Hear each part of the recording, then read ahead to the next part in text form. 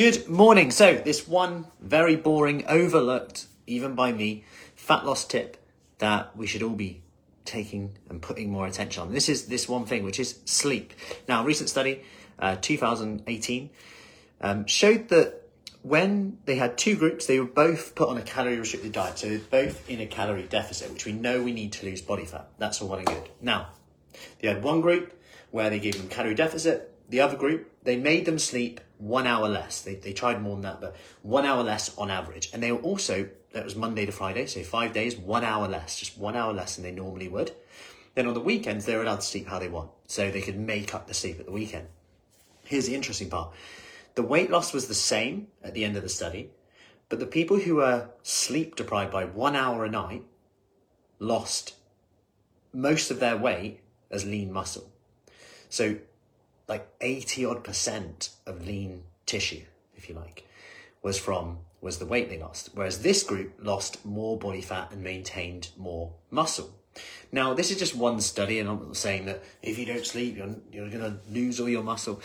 That's not what it's saying, and it's one study, but it's an indication that sleep is more important than we think for muscle, for losing body fat. And we're quite often jumping to diet, struggling to stick to it, wondering why we're not, forgetting that actually sleep is really important. Now, I don't want you to stress about sleep and getting lots of sleep, because actually the key thing around this is actually that restfulness and what it does for us. So let's look at sleep hygiene. Let's look at number one, caffeine. Could you cut out caffeine after midday?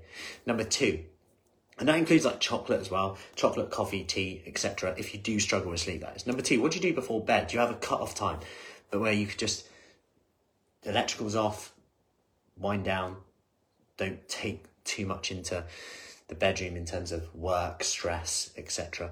Number three, make sure your room is dark, cool, not too warm, not too cold.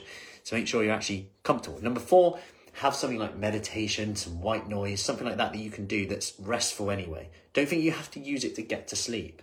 It could be reading, something that you can do that's restful, that helps you wind down a little bit. So have a look at your sleep hygiene. Have a look at alcohol intake in the evening. These are important things, and in terms of the research, we know that it's probably quite important. And actually, rather than jump to diet, do I fast for this long, this amount of time? Actually, let's go back to basics here. Sleep is really important. If it wasn't important, we probably would have evolved out of sleep by now. It's not the most productive thing in the world, right? So I hope that helps. Any questions, let me know. How was your sleep? Any one thing that you could apply? And even me, like I said, I need to get back on this. I've let my bed by 10 o'clock really slip recently. And I know that if I get to bed before 10, so much better the next day. When I'm not, I have to push through that little bit more, and I feel it. It definitely hits my productivity that little bit. So if you join me in bed by 10 tonight, Friday night, if you're in, let me know. Have an awesome day. Our New Year 100-day kickstart has begun, by the way. So if you are looking for more information on that, women, like-minded people in the same boat, want to get fit, have fun, get strong, get toned, feel more in control of their food, then comment below with January, or just send me a message. I'll get you the details, Marlborough, Chippenham Devices, or all from home, and I'll see you later. Time to put the Christmas decorations down. The elf still lingering around. He needs to be gone. So I will see you later. Have an awesome day. Take care.